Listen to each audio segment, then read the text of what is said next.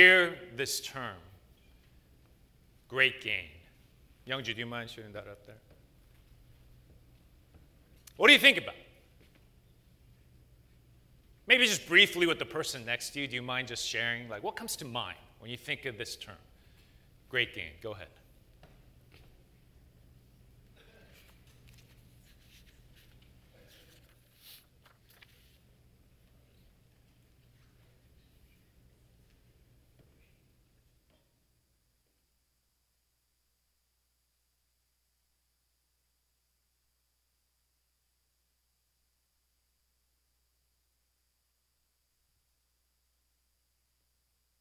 I wanted to kind of just illustrate maybe a few things that might come to mind.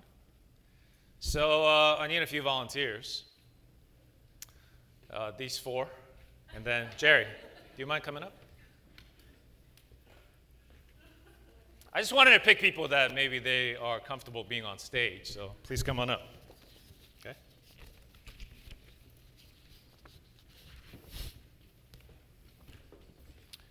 So don't look at the card. Just place it on your chest. Okay? Don't look at it. Don't look at it. Don't look at it. Don't look at it. Because I believe that we live in a culture that tries to define what great gain is. And maybe a few things that might come to mind might be some of these things, all right? So we will start with Julie. What does yours say? You can flip it around. This is her occupation. It says CEO of Disney, and she makes $15 million a year per salary, right? We'll go next. Jerry, how about you? It says he is the Prince of Kenya. Royalty, power, riches. Go ahead, Mike. Mike is a K-pop idol. Considered top 10 most famous in the world, right? What's a good K-pop band these days? BTS. Okay, so he's part of BTS. Bobby, what about you? What does it say? Bobby's a YouTube star, and he has 10 million followers, okay? Paul, what about you? Paul's a gigolo. And, you know, just from looking at him, you can tell many women, very attracted, a different woman every weekend, okay? Now, here's the thing. Some of this is a little funny and stuff, right? But I believe that we live in a culture that in some way, form, or fashion tries to influence all of us in this room. And as Christians, if we're not careful, we will buy into the truth that great gain in this life actually is relationships, money, sex, experience, job, success, power. And here's the most dangerous thing about that, is that all of a sudden then starts to cultivate our direction, our pursuit, our mindset, and that becomes the ultimate thing that we pursue in this life. All right, let's give them a hand. You guys could all sit down. Thank you. Give it back.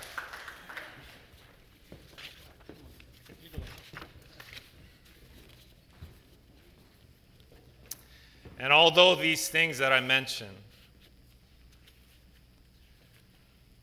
they're really not bad in and of themselves. But if they become the main thing, then that becomes a great gain that we pursue. So Paul has a word for us this morning, church, because he wants to define for us what is the great gain that we ought to be pursuing in this life. And he puts it very simply for us. He says this, next slide, that great gain is godliness with contentment. So what does that even mean? Well, it means this. Having Jesus and being fully satisfied in him is the greatest thing that you can acquire in this life. Amen, church? All right, the three of you that are awake, I want to thank you for that amen. But for the rest of us, having Jesus and being fully satisfied in him is the greatest thing as a Christian that you can accomplish and gain in this world. Amen? Amen. And that's the thing, is do you believe this?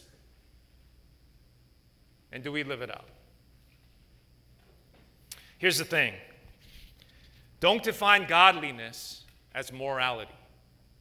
When it says godliness, what that means is having Jesus.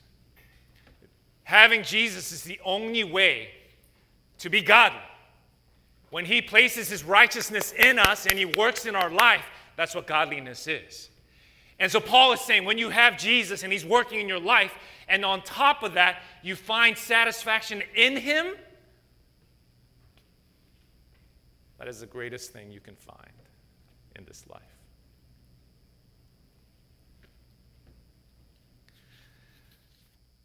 See, we know that contentment is so valuable. I mean, it's so valuable. Martin Luther called contentment next to faith the highest art for the Christian. But here's the unique thing about contentment, that very few believers experience it on a day-to-day basis, although we understand, and maybe we've even experienced this to a certain degree, that sometimes it's really hard to find it each and every day. I don't know about you, but I struggle with it. Discontentment tries to sneak into my heart all the time. I remember when I was in Gordon Conwell and I was studying, and this is a seminary in Boston. I had a dear brother of mine. His name was Michael. He was an African-American pastor. And I remember we were having lunch, and he shared with me, he said, hey, John, I just spoke at this church this past weekend. And I was like, oh, that's cool. And he said, they paid me $3,000 for that speaking engagement. I was like, what? Because usually pastors get paid about $100 per sermon, just so you're aware. So I was like shocked. I was like, it must have been a good sermon, right? $3,000, I mean. But he was like, no, at this church it's very unique. What they do is when you preach, they take an offering right after. And so if your sermon, and they'll go up and they'll be like, if this brother has blessed you today, I want you to give an offering to him. And whatever goes in that basket, I just take home. I was like, I need to speak at that church. Get me signed up. But here's the unique thing. He was just sharing with me. It was like such a blessing for him because his parents had been struggling really bad during that season. So he was like, it was such a blessing because that money, I gave it all to my parents, and it really blessed them. So, to be honest, I got super happy in the beginning. I was like, that's so awesome, Mike. I'm so happy for you. And then I went home, and then discontentment started to kind of sneak into my heart. Like I should have been just happy for my friend, but guess what happened? I started thinking, and please don't judge me. I know I'm a pastor. I'm not supposed to think these things, but what started going to my head was like, oh my gosh, I will never make $3,000, maybe even in a month in my life. There are people, friends of mine, who are buying their parents' cars. When I bought my house, I had to ask my parents to pay for my property tax because I couldn't afford it. And then thoughts started to take me down this hole where I found myself discontent about my situation or life. Do you struggle? Do you feel that as you walk through life? This is why I believe if you struggle, as I do, why Paul's word for us this morning is so important. Because he has some wise words for us on not just telling us that this is important, but trying to help us to understand how we can get there. So that's where we're going. All right, you guys with me? I don't know if you've noticed, I like a little participation, right? So are you guys with me? Yes? All right, good. Thank you. So we're going to go. Paul has just wise words from God's word to tell us some truths about how we can find godliness with contentment. Truth number one, he says that contentment is not found in the excess of life. If you look at verse 7 and 8, it says this: "For we brought nothing into the world, and we cannot take anything out of the world. But if we have food and clothing, with these we will be content. I'm sure you've seen this. This is a picture of a t-shirt. It says, he who dies with the most toys wins. And you've seen this in bumper stickers, in a car, or whatever, mug, whatever it is. And Paul looks at that and says, actually, that's false. He says, in actuality, you cannot take anything, so the accumulation of goods is useless. So, not only that, our focus should be on the basic essentials of life, just the basics you need. So, in essence, you should focus on your needs and be content, not your wants and be discontent. You following? Okay? Because when you want, what you're saying is, I don't have right now. Until you have, maybe you won't be happy. Maybe you won't be content. For example, if you're single, you want to get married. And you might be thinking to yourself, right now, I have a good job, I have a house that I live in, I have a car. A lot of my basic needs are fulfilled. If you focus on that, the Word of God is telling you you can be content. But He's saying, if you focus on the fact of what you do not have and say, until I get married, I'm actually never going to be happy, then discontent will creep into your life.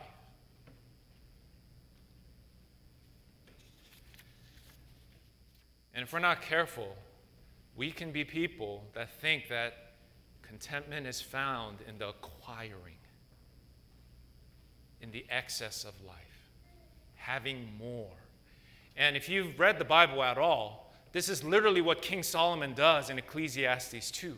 He explains to you, he does a social experiment of trying to gather, experience, acquire, to fulfill every checklist in the want that he has in life. And it's such profound truth for us, right? We don't have a lot of time, but I kind of want us to walk through that. So, Youngju, you mind? Ecclesiastes 2:1. This is Solomon and how he lived his life. All the wants he gets. He says this, I said in my heart, come now, I will test you with pleasure, enjoy yourself. But behold, this also was vanity. I said of laughter, it is mad, and of pleasure, what use is it? I searched with my heart how to cheer my body with wine, my heart still guiding me with wisdom, and how to lay hold on folly till I might see what was good for the children of man to do under heaven during the few days of their life. So he's going to explain to you. He said, I've tried laughter, wine, pleasure, and he's going to list a bunch of things that he tries to fulfill in his life. Okay? He goes on, he says this, I made great works. I built houses and planted vineyards. I made myself gardens and parks, planted in them all kinds of fruit trees. I made myself pools. He's literally saying, I had success in life, in work. I made great projects, social works to help people around me. Okay? Maybe that would be a fulfillment, a satisfaction in life. He goes on, he says in verse 7, I had male and female slaves. I had slaves who were born in my house, right? He's like, yeah, people under me. People that could do all the work for me. Maybe that would be the answer. No, that's not it either. He goes on, he says, I have possessions of herds and flocks, right? These are signs of wealth. Verse 8, I gather for myself silver and gold. I got singers. Maybe it's entertainment I need. Many concubines. Maybe it's relationships. I just need more experiences with people.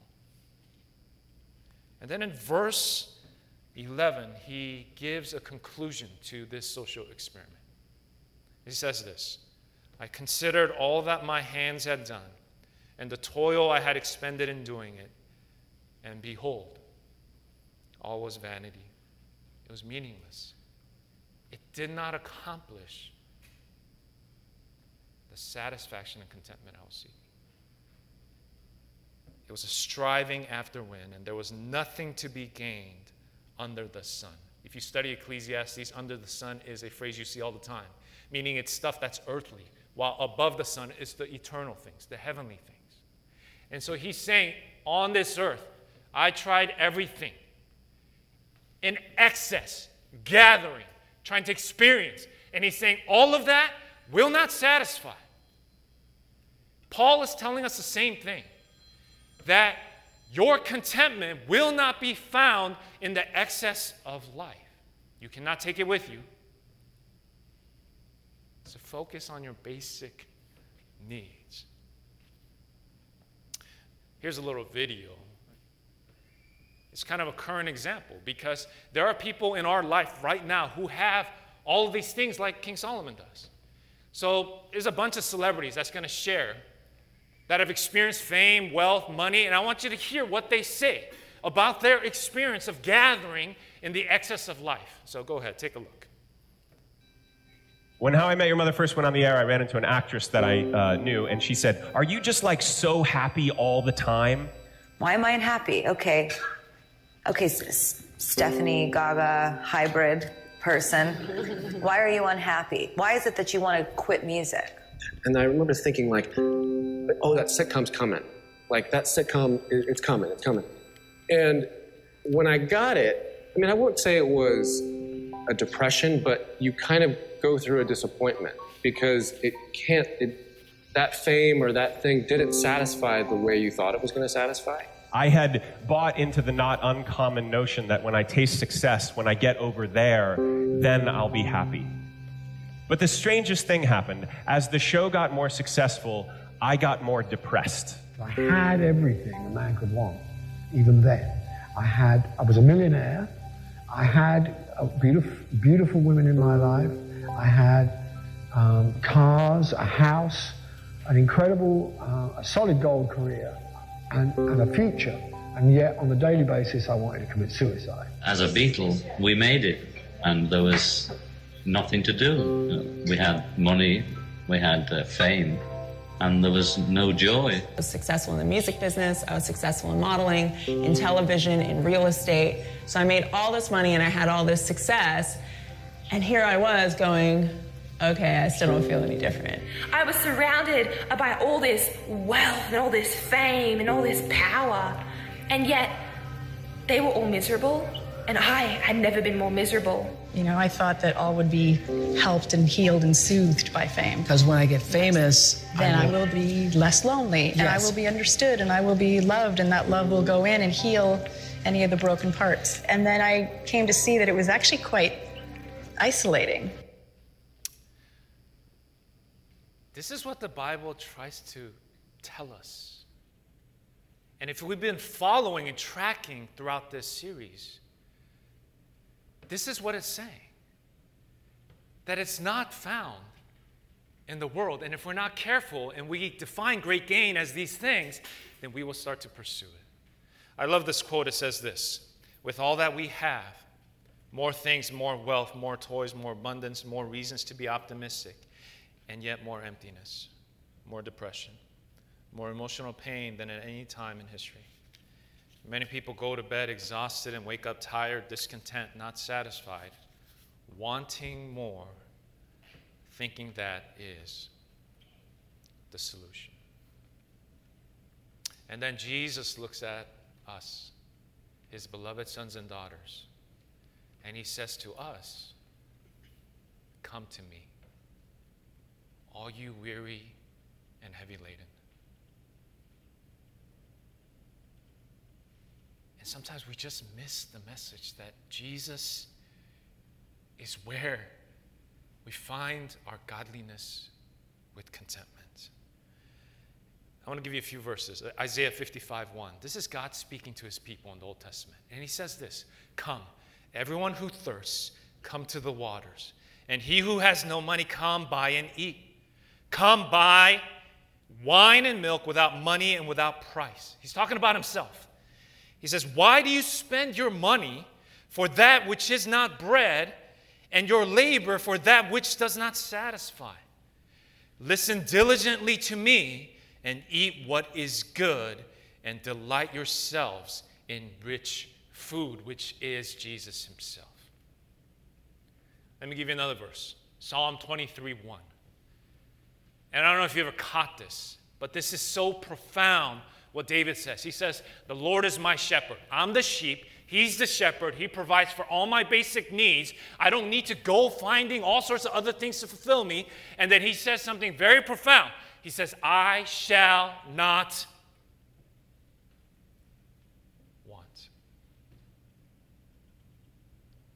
I'm going to tell you right now, there is a correlation between how much you focus on Jesus in this life and how much you want some other stuff in your life. And for David, what he experienced here is he's so near to God, where he experiences him as his shepherd.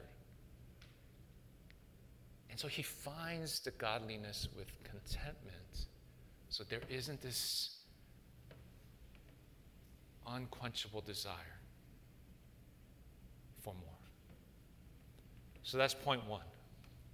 The second thing, I'm just going to warn you, he's going to talk about money.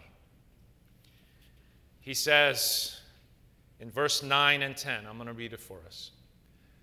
But those who desire to be rich fall into temptation, into a snare, into many senseless and harmful desires that plunge people into ruin and destruction.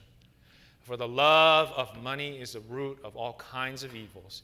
It is through this craving that some have wandered away from the faith and pierced themselves with many pangs. Paul wants to address the issue of money in the Christian life because, Christian, you can become this person that he just described in verse 9 and 10 if we are not careful with how we handle money in our lives. You can literally become the opposite of godliness with contentment if we do not handle money well. I want to tell you something. If you read the Bible, there is a healthy respect for the power of money in the Christian. Like for us in this room, can I just ask you a question? How many of you guys love money? Raise your hand. Oh, that's pretty good. I was expecting no one. Thank you for being honest. Okay? But here's the thing.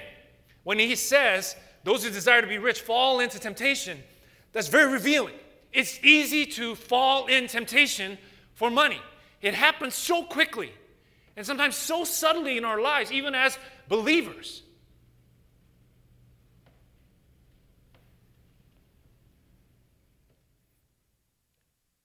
You mind shooting that up, Youngju? These are the words that he uses to describe a person that falls into the temptation where they love money. He says that it creates desires and cravings and pursuits of it.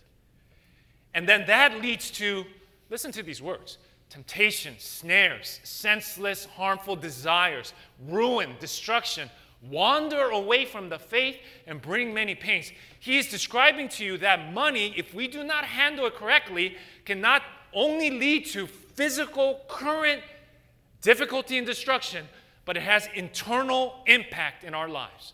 You can literally walk away from the faith because of money becoming a trap and a snare for you. So we need to be very careful. And we've seen maybe examples of this, haven't we? You know, when my brother was in prison, I went to visit him, and then I got to meet one of his roommates. And he was a Korean gentleman, kind of in his 40s.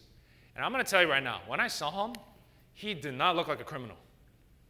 He looked like he belonged in our church. He had glasses, no tattoos, okay? Kind of normal hairstyle. And my brother was like, oh, hey, this is my brother. He's a pastor. And the guy was like, oh, nice to meet you, pastor. And he shared his name. So I was like, wow, you don't belong here. Why are you here? And I got to hear his story. You know what his story was? He was actually on the praise team, a Christian, at a church. Got into gambling. He said the worst thing that happened in his life was he won a large amount of money gambling. So he went from, hey, this is kind of fun, $100 here, my wife knows how much I'm spending, it's all good. And then, bam, he hit it big. And then what happened? You fall into the temptation. And then he caught himself losing everything.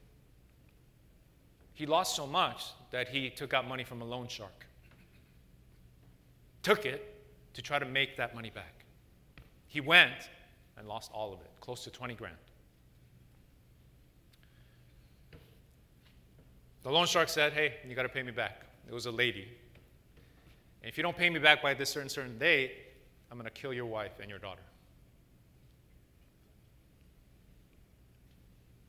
He went back that night with a knife and he killed the loan shark.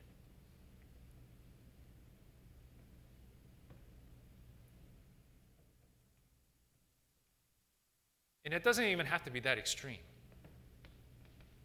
Because we know people, because of money and the love of it, have sacrificed family, sacrificed relationships, sacrificed time with God.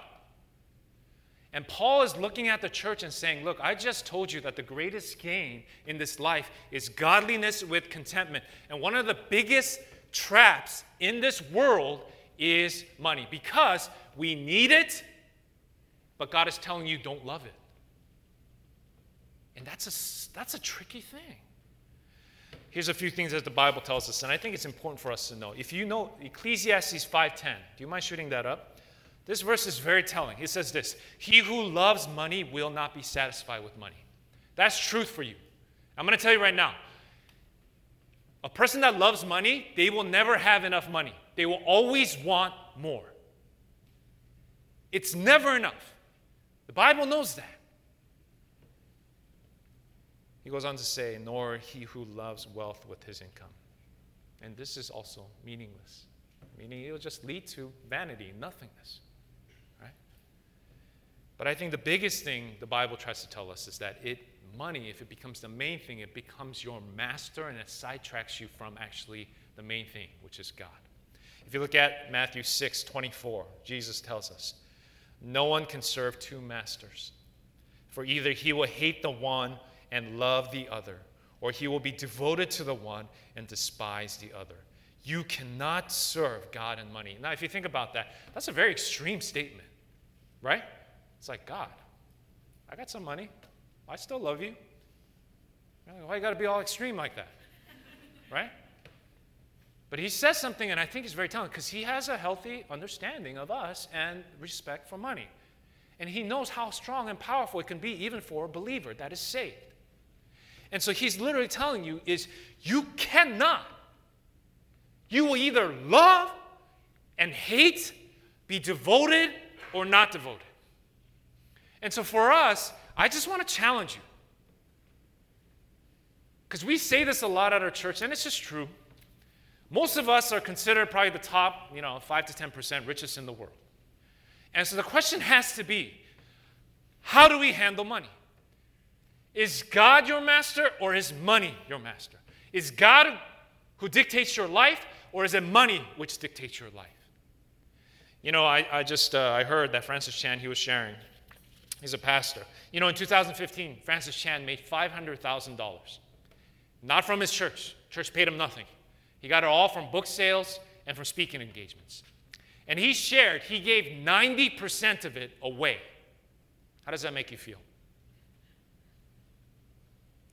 It kind of made me feel uncomfortable. I was like, 90? Can you just give 50? 90? It's a lot. You could save for your college, for your kids. There's a lot of things you could do.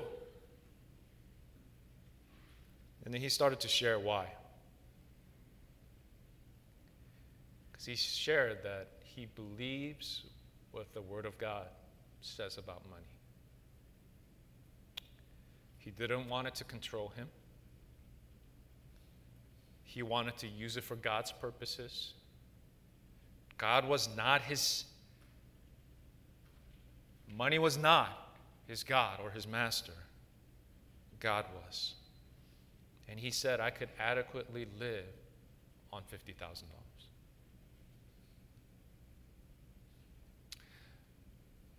That is a brother that is living this out. And I'm going to just tell you right now, this is not easy in the culture that we live in. And if you are a person that struggles in this area, you need to ask your community group to pray for you. You need to tell your wife or husband, maybe some couples don't even share how powerful money is, such a struggle for them. Maybe you sleep thinking about money and thinking like there's so much stress because I don't have enough, I can't pay for this, I'm trying to save for this, and that's what you're consumed on. Think about it. If you just are so consumed about that, where does God fit in your life and mine. So Paul addresses something very specific.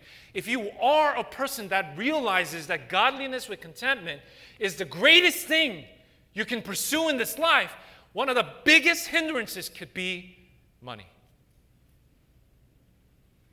So don't let it be your master. Lay it before the feet of Jesus. And be people that give, that understand that God is the one that has taken care of you up to this point, and you will be okay.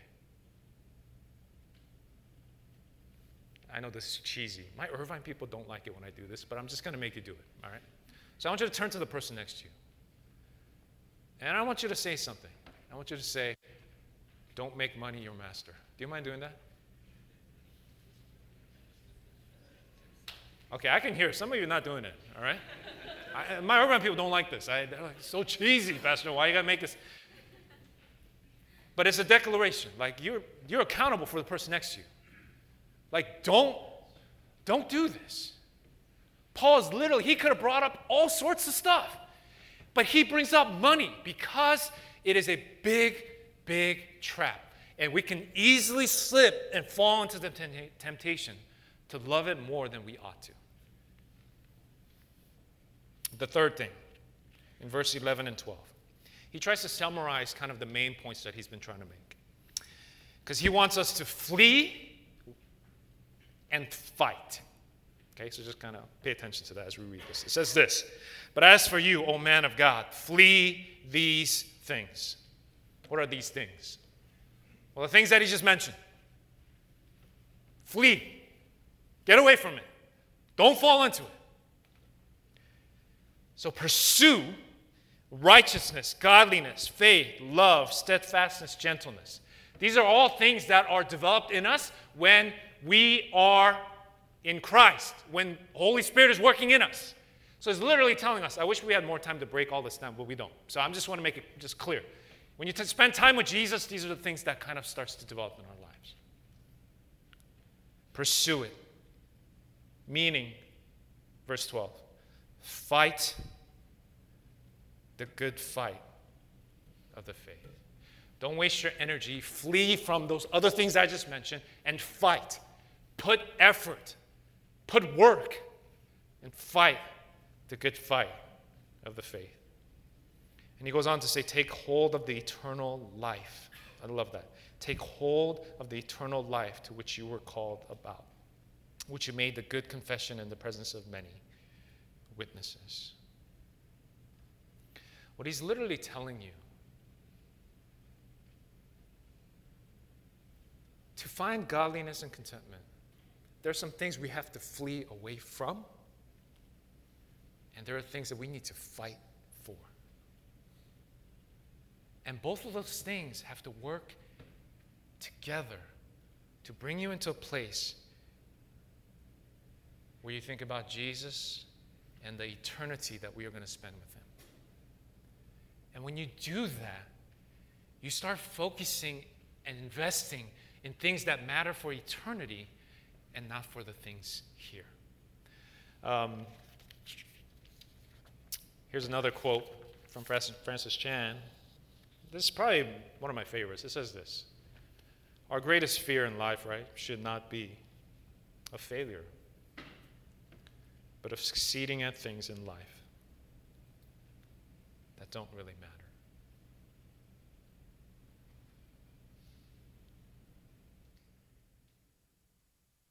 I wonder how much energy is being spent, how much fight we're giving to things in this life that don't matter in the area of God or eternity.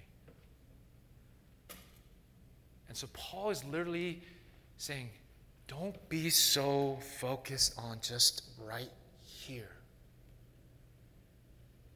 It's a blip. It's a mist. And we are prepared and created for so much more. And so if you start just focusing on just and fighting for money, possessions, excess, gathering, you're going to get lost. And Paul's fear is that maybe it might even have spiritual detriment and destruction in your life. And he's like, Jesus has so much more for you and I. Church, Jesus has so much more for you and I than the Orange County house, car, bank. There's more. There's more we ought to be living for. I hope that this is a sobering reminder. Because if I said, who wants godliness and contentment in this room, all of you would raise your hand. But that takes you to flee from the things that are dangerous and to fight to have more of Christ in your life. Accept the invitation each day. When Jesus says, come to me, go. And let's let Jesus become the master and Lord of our lives. Amen? Let's pray together.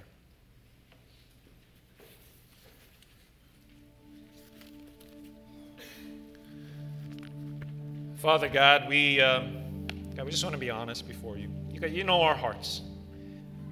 You know that we are here because we love you. But the world we live in speaks messages prodding us to try to pursue things that are maybe some of the things that we talked about this morning. And maybe we're starting to love some of these things more than you. So we thank you for the word this morning that reminds us that our greatest gain in life is you.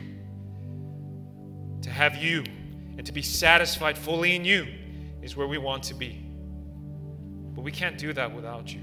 So Jesus, we ask of you to do a work in our lives, God. We love you, that you care for us so dearly in this way. In your precious name we pray.